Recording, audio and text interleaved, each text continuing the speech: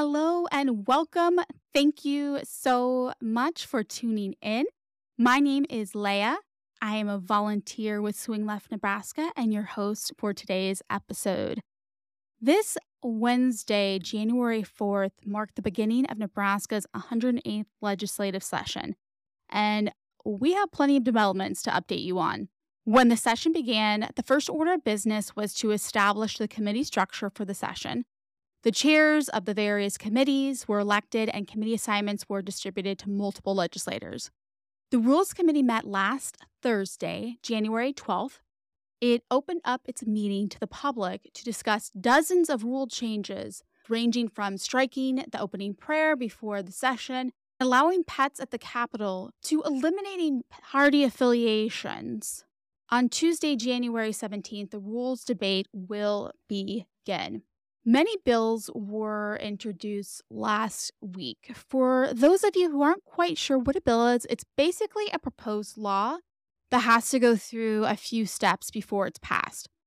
Already, we can see that the stakes are super high and many important issues are on the table, including access to abortion, addressing dark money, and a bill that would allow the current 2-year waiting period for those who have completed a felony sentence to be eligible to vote are just a few examples of the bills being introduced.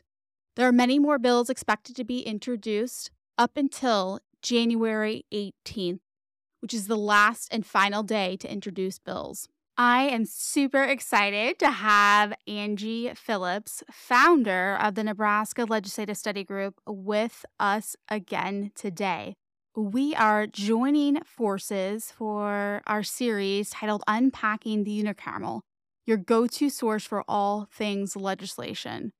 Angie does an incredible job of helping people understand the inner workings of the unicameral. So she'll be joining us weekly to help us break down bills being introduced and discuss actionable ideas that we can do to get involved and make our voices heard so that we can make change happen in Nebraska. So let's do a show. Angie, thank you so much for coming back to the pod. We are excited to have you as a guest to help us unpack everything unicameral. So let's begin with the Committee on Committee. Tell us where things are at with that. Yeah, so the Committee on Committee is the committee appoints which senators are going to go on to which committees, be it the Judiciary Committee, Education Committee, Appropriations Committee.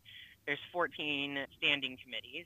And so there was a lot of hot debate around that at the beginning of the legislative session. A lot of your more progressive and Democratic senators stood up on the floor and talked about concerns they had with the transparency of that and whether or not procedure and precedent was followed. There were concerns about some of the ways that the committees played out. For example, one of the concerns that got brought up quite a bit, and I share those concerns, is Senator Jen Day was on the Education Committee previously. Senator Walz had been the Education Committee chair, which we saw on the first day of the legislature when they elected chairs, that Senator Walz lost that seat.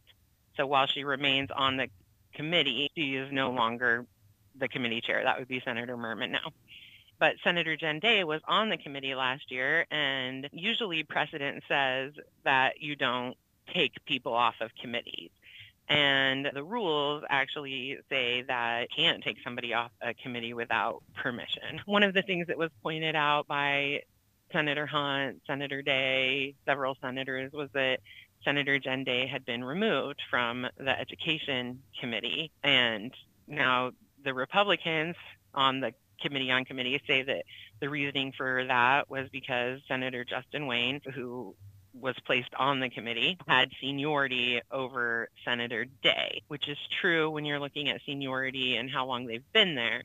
But Senator Day was on the committee last session.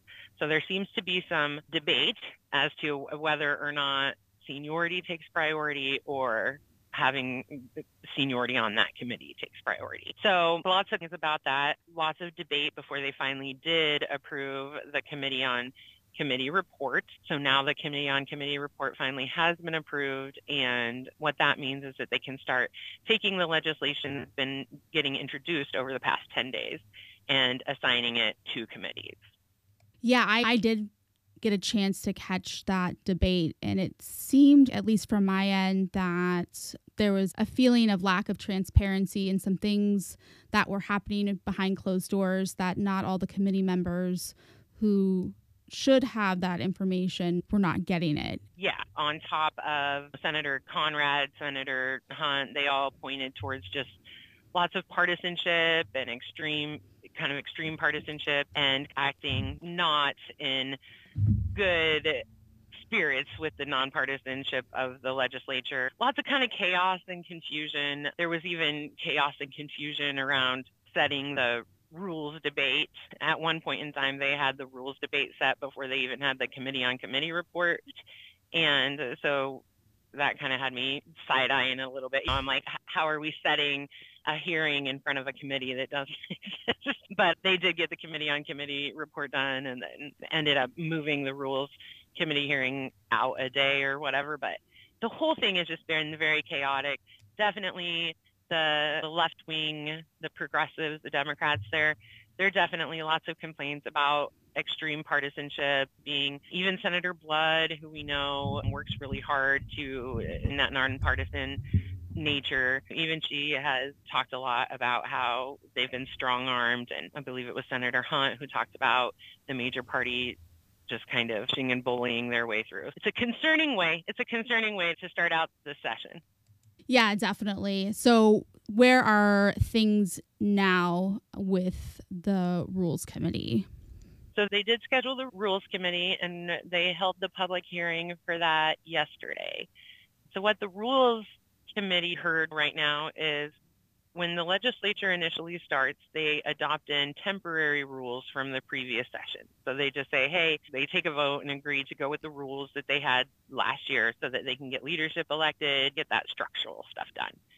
Then they will have a rules debate, and they will actually vote on whatever new proposed rules are implemented, and then they'll have a new set of rules to go forward the session with. Those debates have been set to begin January 17th. The speaker, which is Speaker Arch, has set those for January 17th. And the Rules Committee had a public hearing yesterday to go over, I think it ended up being like 57 new rule proposals. They started out at 1:30 yesterday afternoon, and I think we got out of there about, I want to say 10:30. I saw yeah, it. It was long. And you spoke on a couple. Can you tell the audience on which ones you spoke about and why? Sure. I did speak on several. A couple of them I spoke just at a personal level, and then a couple of them I spoke on behalf of the Nebraska Legislative Study Group. The ones I spoke on personally was the rule proposal introduced by Senator Hunt to strike the opening prayer. What that means is that currently the prayer is on the agenda.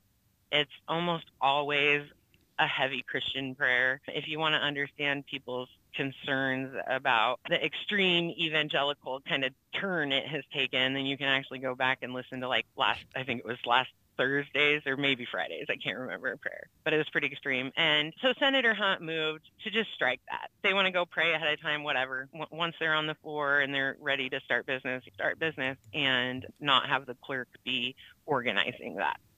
So I testified. I'm an atheist, and I definitely believe in the separation of church and state.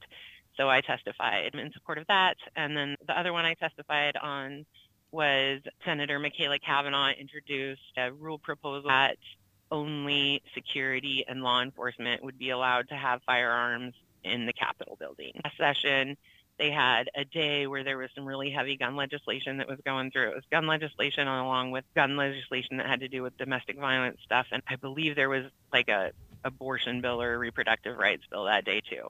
And there were just a whole lot of guns at the Capitol that day. Senator Michaela Cavanaugh testified to, feeling threatened and like she couldn't do her job. Lots of senators had mentioned that they didn't feel comfortable. A couple of the senators, I believe that day, had to be walked back and forth to their offices for security. it was just chaos. Senator Kavanaugh proposed that only security and law enforcement have it on the Capitol. So I testified on that one. And then for the study group, I'll try to remember all of them. There were several, but some of the bigger ones, because we try to focus on ensuring that the second house has access. So there was Senator Jen Day had introduced a proposal that would help provide accessibility to folks with disabilities. So, of course, we were in favor of that. Senator Erdman, believe it or not, had one that we went in and testified in support of, and that was to have the legislature record the legislature and putting it on file. That work that we do for free, they could fund that and pay for it. And then they had an equity impact statement Senator Conrad introduced. And that basically, I think Senator Vargas tried last session, I believe.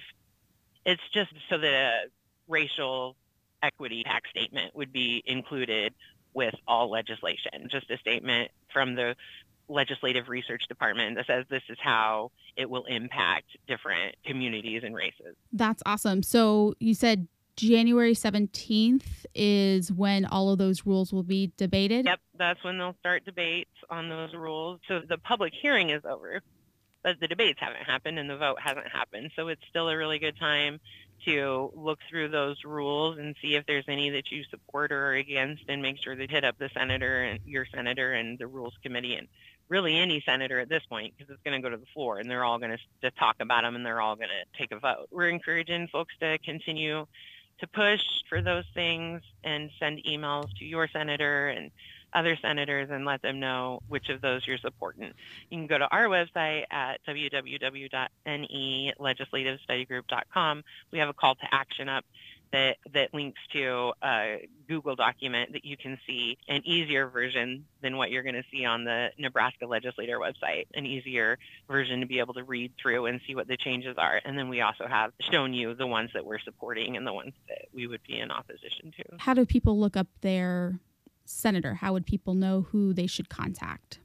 Yeah, you will find all those links in our call to action and on our webpage.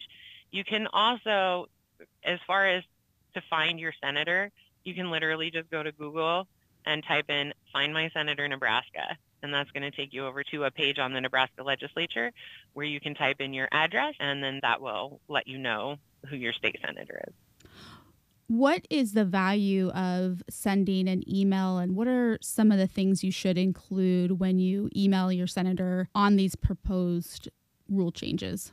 We always suggest that it's a good idea to let whoever you're emailing, whichever senator you're emailing, let them know who your senator is or which legislative district you're in, or give them your address. Sometimes it just helps when they know for sure, when you testify to the fact that you're a Nebraskan and you're a constituent. So you definitely want to include that, and then you want to say which rule or rules you would be in support or opposition of. You can just leave it at that and say, hey, I support racial equity statements. Please vote for them.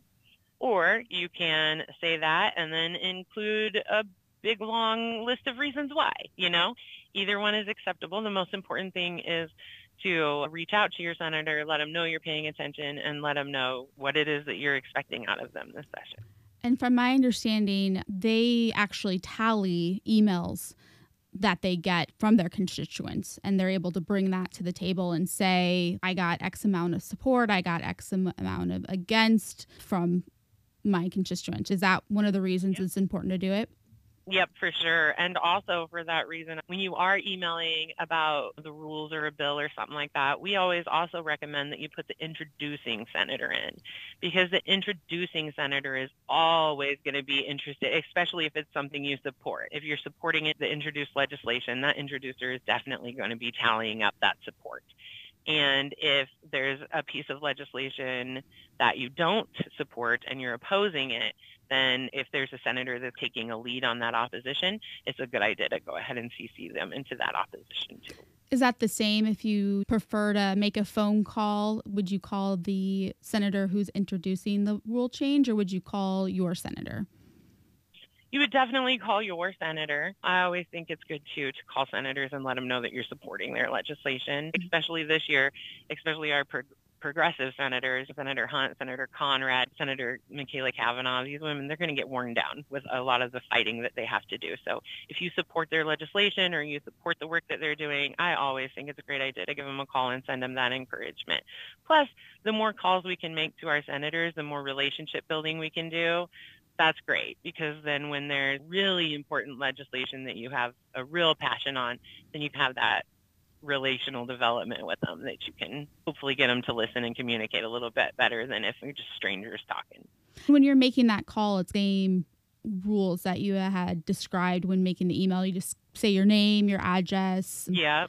When you call, you're going to get the staff. You'll get their legislative staff, and those folks are almost always polite. You don't have to worry about anything. And yeah, just say, hi, my name is Angie Philips. I live in legislative district, whatever the number is, and I was just calling to let Senator know I'm supporting their legislation on whatever, and leave them that message. If you do want a call back from the senator or you're hoping to talk to them, then you can specifically say that. If the senator has time, I'd appreciate a call back, and then that staffer will relay all of that information. One of the things I tell folks, because I know that a lot of people struggle with anxiety and things like that, especially when making these phone calls and stuff for the first time. I myself I still struggle with like public testimony and stuff like that with anxiety. So if you are feeling nervous, but you really want to do it, a good first step I recommend is calling after hours and just leaving a voicemail. That way you can have it like prepared and planned out. You can even write it down if you want to and just read it off. And then that way you've been able to make that contact without necessarily the anxiety of the phone call. Yeah, it gets easier every call that you make. The more you do it, the better you get at it, the more comfortable you become. And it just becomes a lot more natural. Oh, yeah, for sure. And especially after you've called numerous times and you are 90%, 95% of the time getting a friendly staff that is willing to help you or take the message or whatever, then yeah, it definitely helps ease your and comfort. And if your comfort level ends at emails, thank you. Anything and everything makes a huge difference. And even writing an email can be a big deal. I got to tell you, the first time I wrote an email and got a response, I was just like in civic engagement nerd heaven. Yeah, we definitely have senators that are not good at engaging with constituents. But I really feel like overall, Nebraskan senators do a really good job at trying to have those conversations with their constituents and with Nebraskans. Now, obviously, if you're sending them an email like, I don't agree with you on anything, you might not get anything back. Or you might have senators where maybe you're initially getting responses and then they just kind of, that lady's never going to agree with me. But overall, I feel like most of our senators do want to try to talk with Nebraskans. We're very fortunate to have that opportunity in the state, because I know not all states are like that. We're going to be doing this weekly. We're going to have a lot of different focuses coming up. So let's drill into a couple of the bills that stand out to you. First, let's start with some that are giving you some anxiety, some fear, and then let's end on a positive note and talk about some of the bills that are firing you up and giving you hope that we're going to get some stuff done this year. For sure. The one that I'm feeling really annoyed with right now, and I think it's because I just really wasn't expecting it, is yesterday Senator Merman introduced LB 371, which is to prohibit an individual under 19 years of age or under 21 years of age from being present at a drag show. I struggle to even find the words that are allowed to be spoken on. It's swear words. That's how I feel about this. Like, what a bigoted piece of beep. Wow. So now the conservatives, right? The quote unquote conservatives, the party of limited government, they want to tell me who can read a book to my kid. It's just pure bigotry. And it's so frustrating. So that's the one that's got me just so upset, because the level of bigotry in that one is just a lot. And then, of course, we're waiting on the abortion bill to drop. Albrecht had a press conference in the Capitol about the abortion bill that she was going to drop, but it has not actually gone through yet so that we can look at it and read it and see what it says. I believe that there has been some press that has reported that they were able to see it. They are calling it a heartbeat bill, and it looks like they're working to outlaw abortion after 6 weeks. Currently in Nebraska, it's 20. That obviously has me livid as well, but we knew it was coming, right? It's something that we've been expecting. To be honest, it concerns me a lot. For one thing, I don't know that enough people understand that the 6 weeks does not mean 6 weeks after you find out you're pregnant. 6 weeks, a lot of people don't even know they're pregnant at 6 weeks, which for me, it doesn't matter because you can have an abortion up until you give birth. As far as I'm concerned, it's not my business. I trust women. I trust people to make their own decisions. There's already laws about killing actual babies. But yeah, so this is pretty extreme. So we definitely want to watch out for that. We want to start emailing our senators. As soon as the wording comes out, we'll be able to look at it a little bit more, but it's obviously going to be pretty bad. And then there's one that was introduced by Senator Breezy. It's LB 15, and it's changed provisions of the Wage and Hour Act. So how we just voted in the minimum wage increase, Senator Breezy has introduced legislation, basically makes it so you can pay like 14 to 16-year-olds an even lesser amount. And then he's got some weird like training pay for young adults, just all kinds of ways to try to avoid the minimum wage. We expected that from a Republican, right? Yeah. Here's the tough thing for me here. Senator Raybould has signed on to that legislation. She has added her name to that. And on top of that, she has introduced LB 327, the change provisions relating to the minimum wage under the Wage and Hour Act. And what that does is basically adds one line in there that would give the option to pay a lesser, right now it would have to be the cost of living increase. He puts in a 1.5% in there and then adds the lesser of the value. So essentially what she's saying is if the cost of living is too high, then you don't have to give your employees as much as a raise. We'll go with this lower amount. So that's obviously incredibly frustrating. And that's what I think our strategy this year needs to be: a delay. We need to interact as much as we can and prevent as much as we can, delay as much as we can, while we build the tools and resources that we need to try to put ourselves in a better situation after next election. And then we have got to make sure that progressives and Democrats uphold the progressive and democratic. We have got to make sure that we remind Democratic senators that we believe in fair wages and a living wage and access to abortion and some of these things that some of these Democrats are forgetting.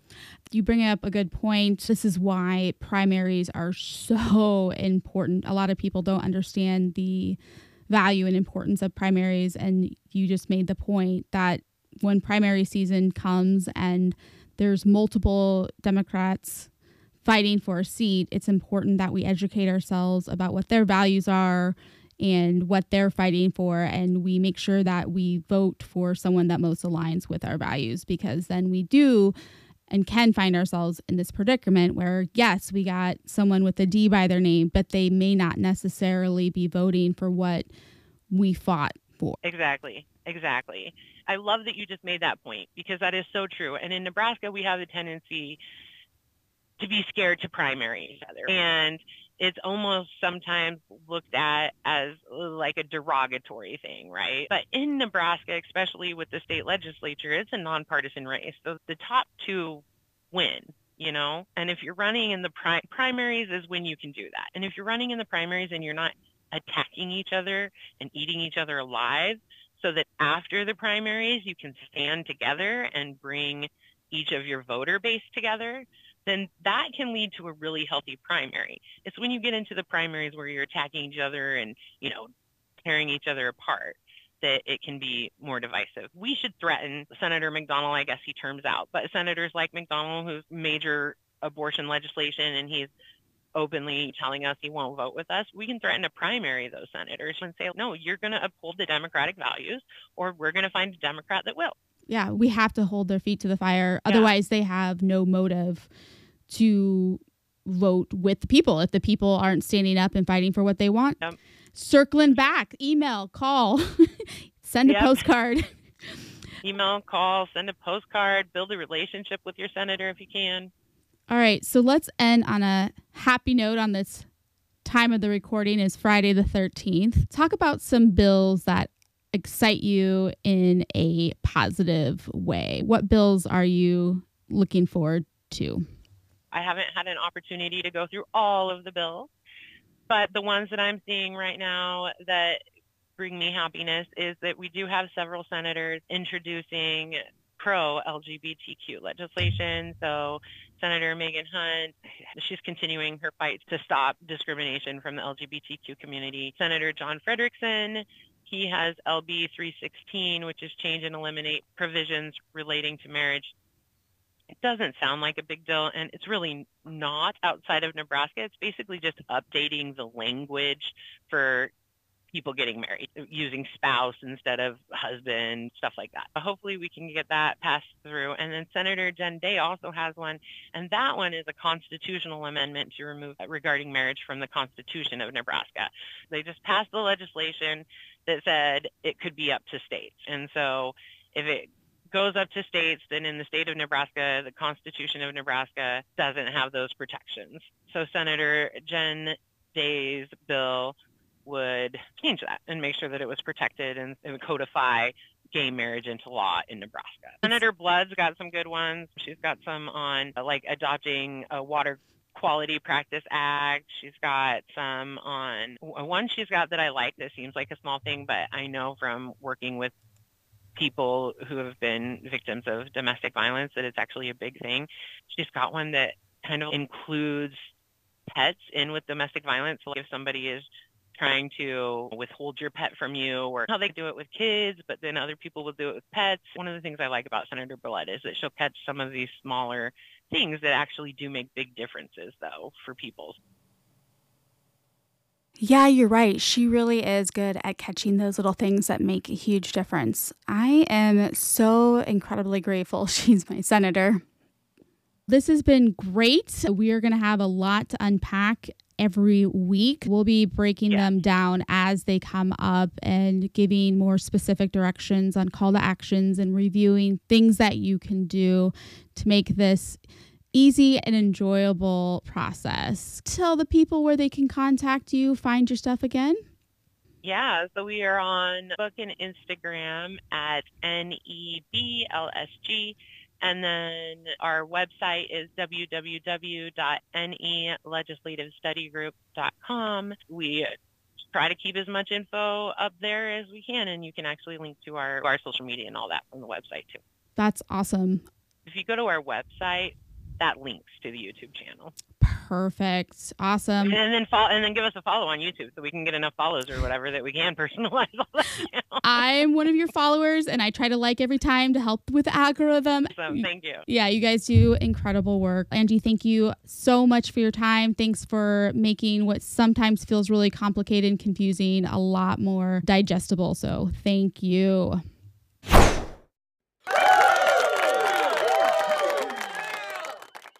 Thank you, audience, for taking the time to get informed.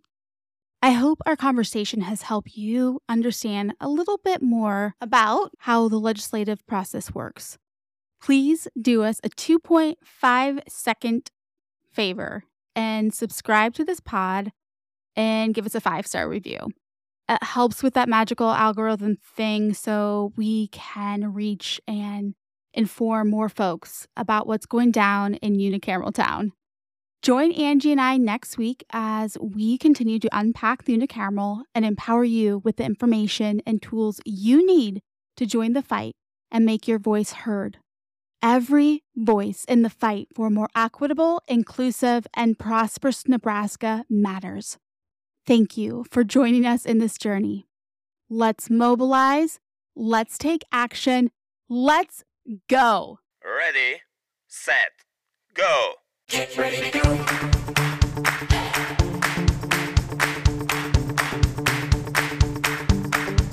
Get ready to go.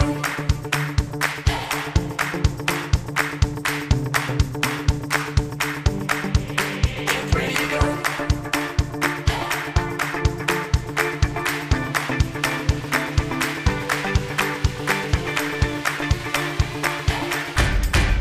Get ready to go.